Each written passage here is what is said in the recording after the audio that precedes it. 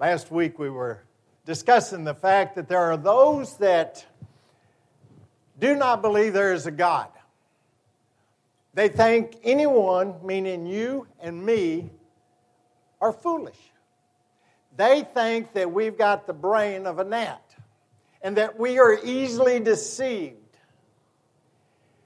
And it can be anyone, any family. I was visiting with a minister that used to be in Quanah, and he said every time he showed up with his wife at a family gathering, such as Thanksgiving, her two brothers would pounce on him and tell him how stupid it is and how small he must be intellectually because he does believe what's written in this Bible. Last week we spent the whole time talking about the reality that there is a God. Not that I needed to tell you that, but it's just a reinforcement because sooner or later you're going to get hit with this. This is not something that is going away because it's been there even as I read this morning in the book of Psalms. That was the feeling then, and there's so many things. Yes, we've progressed so far in travel and our living conditions, etc., but there's some things that are still the same. There are still those doubters. I'll just give you a quick comeback.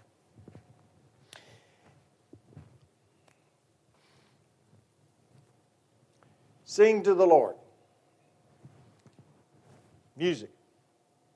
Notes, stanzas, verses.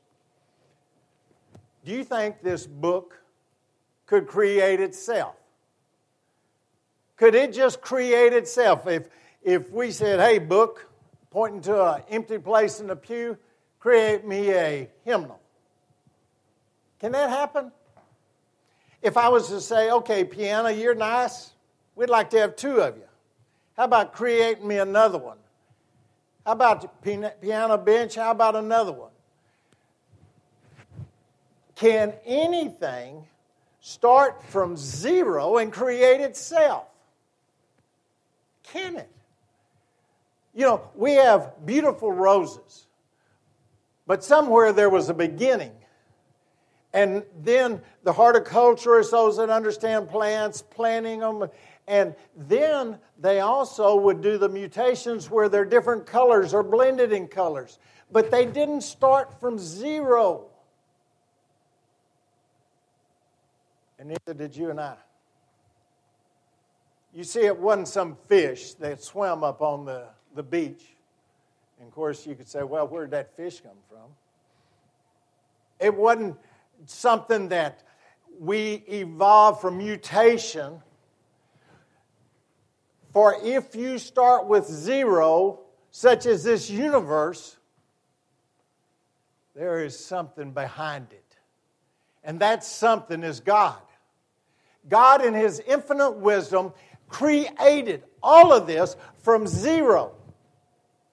You can have a scientist that says we can create man. Let me get a little bit of sand over here for the body. No, you don't understand. God started with zero. Nothing. Nothing. The skeptics never go there. But you can. God is the creator of all of this, and He gave us the freedom of choice, beginning with Adam and Eve, and we can either mess it up, and we're real good at doing that, or we can clean it up. And that's our job as Christians, to go to those that need help. Go to those that are hurting. Being our brother's keeper. That's not original. Not from Wayne. It's biblical.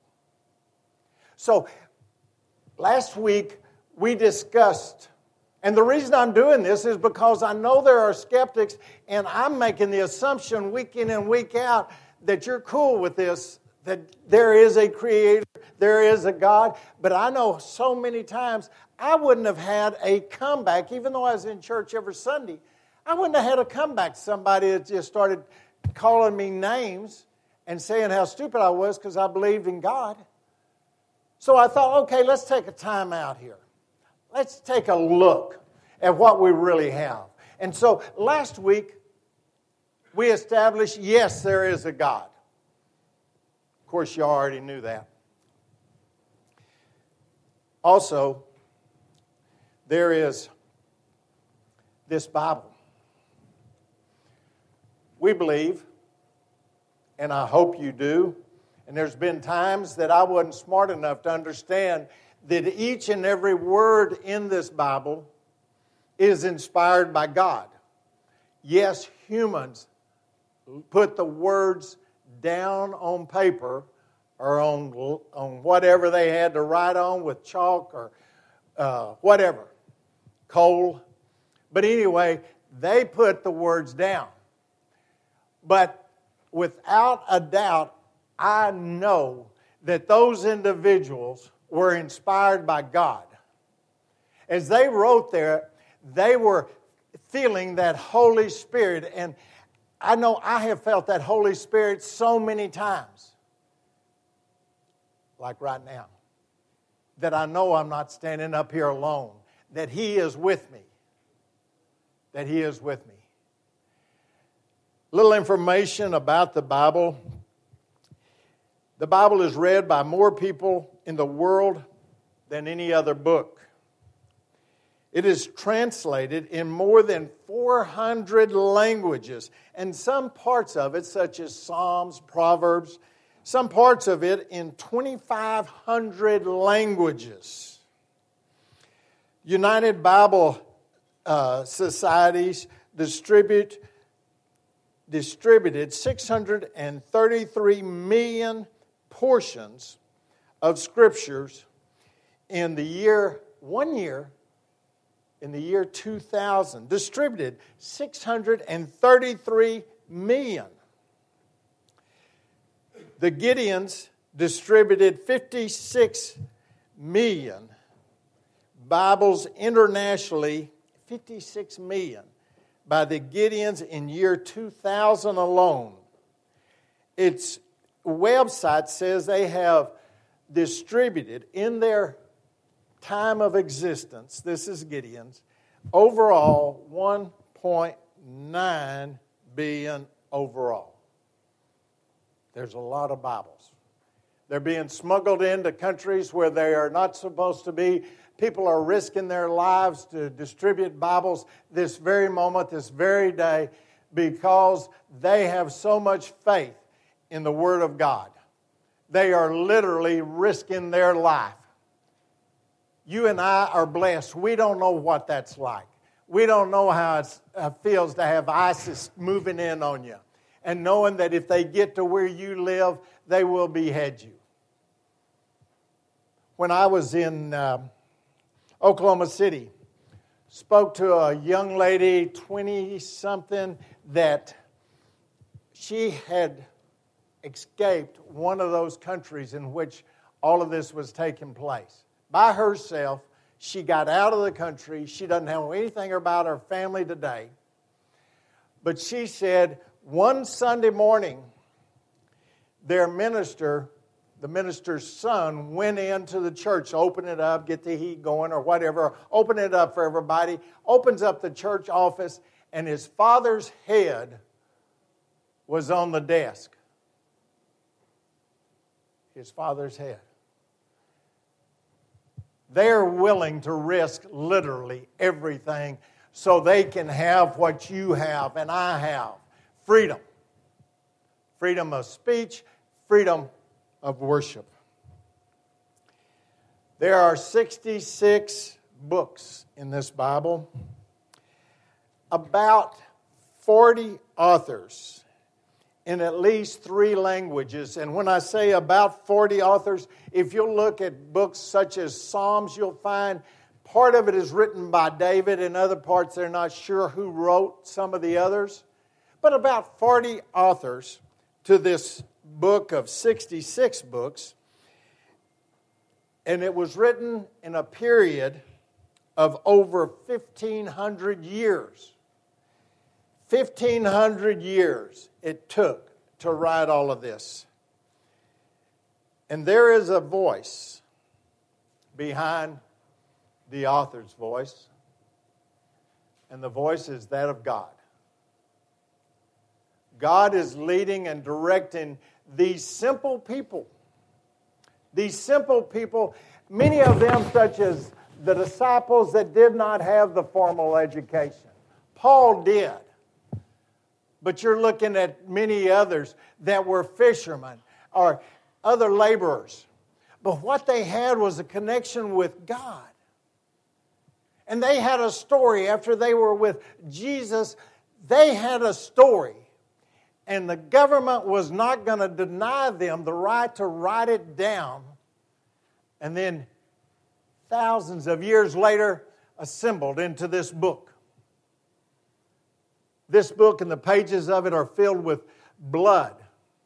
Blood of those that felt like it was worth writing down the story at any and all cost. To tell about their Jesus Christ. And tell about the Lord and what He has done in their life. The Old Testament has many philosophers. It has many of those that prophesize. And when you look at these, now it is historical. But at the time that they were doing it, they were writing down what was on their heart. And what was on their heart was from God. And they were prophesying what would take place. And so many of them have already taken place. And some of them within 100 years or so after their death came to fruition. And you can look, if you have a study Bible, you can look in the margins and it will tell you where it relates to another book in the Bible. And I'm going to share 2 or 3 with you just to give you an idea. But they were prophesying. There are those that are challenging it, like I said earlier. But you've heard of the Dead Sea Scrolls. They are still finding scrolls over there in Israel in those caves. And when they find them, like they say, this person couldn't have written it because they didn't have any tools. Well, they'll find something else that was written at the same time. So it disputes that there was no means to write down what they had written and been credited with. Time after time after time, there are findings that show, yes, this could have been just as it says. And the prophecies came from God. Came from God.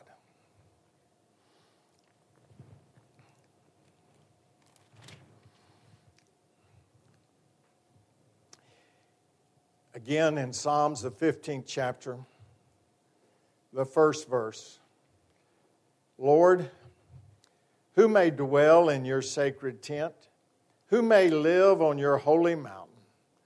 The one who walks in blamelessness, who does what is righteous, who speaks the truth from their heart, whose tongues utters no slanders, no cast nor slurs, who keeps an oath even when it hurts.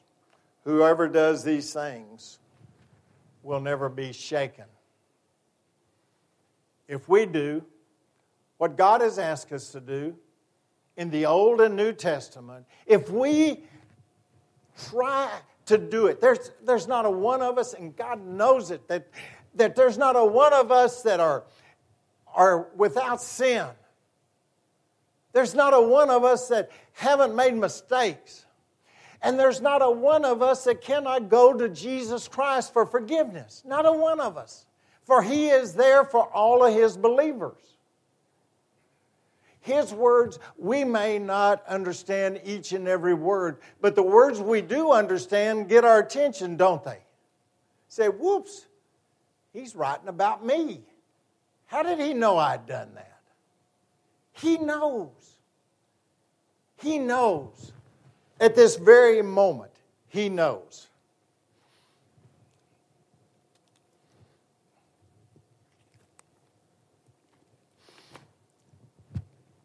in the book of Luke, the 20th chapter, 17th verse. It says, Jesus looked directly at them and asked, "Then what is the meaning that which is written, 'The stone of the builders rejected has become the cornerstone'?" We're not going to discuss what was written there, but if you look back into Psalms, the 118th chapter and 22nd verse, Psalms now, hundreds of years before Jesus' response to the question, it was written in the book of Psalms. It was the prophecy of what would happen. In Luke, the 20th chapter, you read that this cup, and this was Christ in the upper room, this cup is the new covenant of my blood, which is poured out for you. And we remember that each and every Sunday. And you can look in Exodus and see in the 24th chapter, the 8th verse, that it was mentioned there. Isaiah 42:6, Jeremiah 31:31. These are just a few of the references to the Old Testament. And yet, many did not even speak the same language. And it was written over that 1,500 years. They didn't know each other. They couldn't collaborate with each other. There was no way they could even have communicated with each other. In this day that we have the phones, the computers, and all of these means of communications, it seems so foreign that the only way they could communicate is talking. And yes, some people did write, and it was a labor of love. But because of that, we have this Bible. And this Bible, if you started reading, and I was one of the authors that I was studying, said he had read the whole Bible in a year. That was his mission. But then he decided that he was going to read it just like you would read a novel. So he read it from beginning to end in 2 months. He read the whole Bible.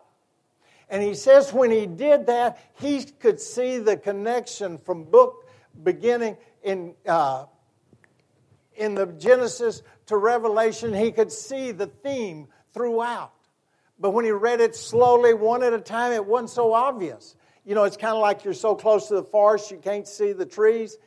Or you're so close to the trees you can't see the forest. Let's go with that one. So you're so close to that one page you don't understand. There's a whole new world out there. And they relate to each other. And the Old Testament keeps talking about a Messiah. That is a common theme from the very beginning of Genesis. Not every page, but throughout it's a common theme that there will be a Savior that will die for our sins. The very good Jewish leaders did their best to live according to the law. But if we try to live by the laws, that's action.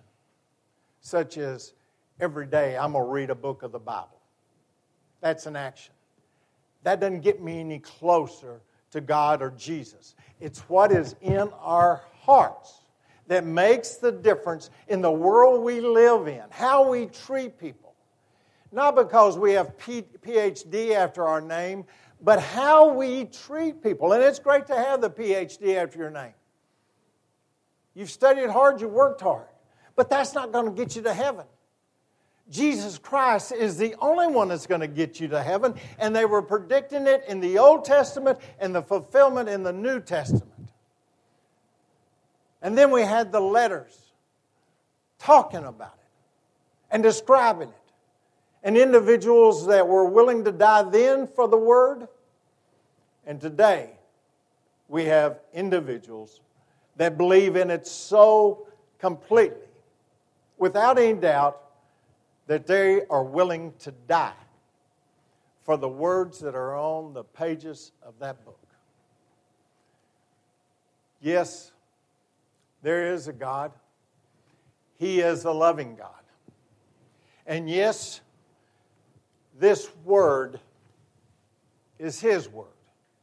Each and every one of them, inspired by God Himself. And the New Testament by Jesus Christ, who is God. Next week we'll look at the New Testament alone and the fulfillment of the prophecies of thousands of years prior to His existence, and how He, one man, changed this world. Dear Heavenly Father, thank You for Your word.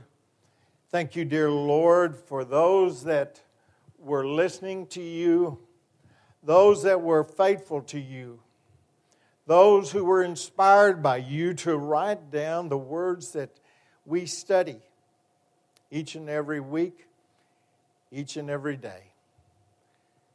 Go with us, Lord.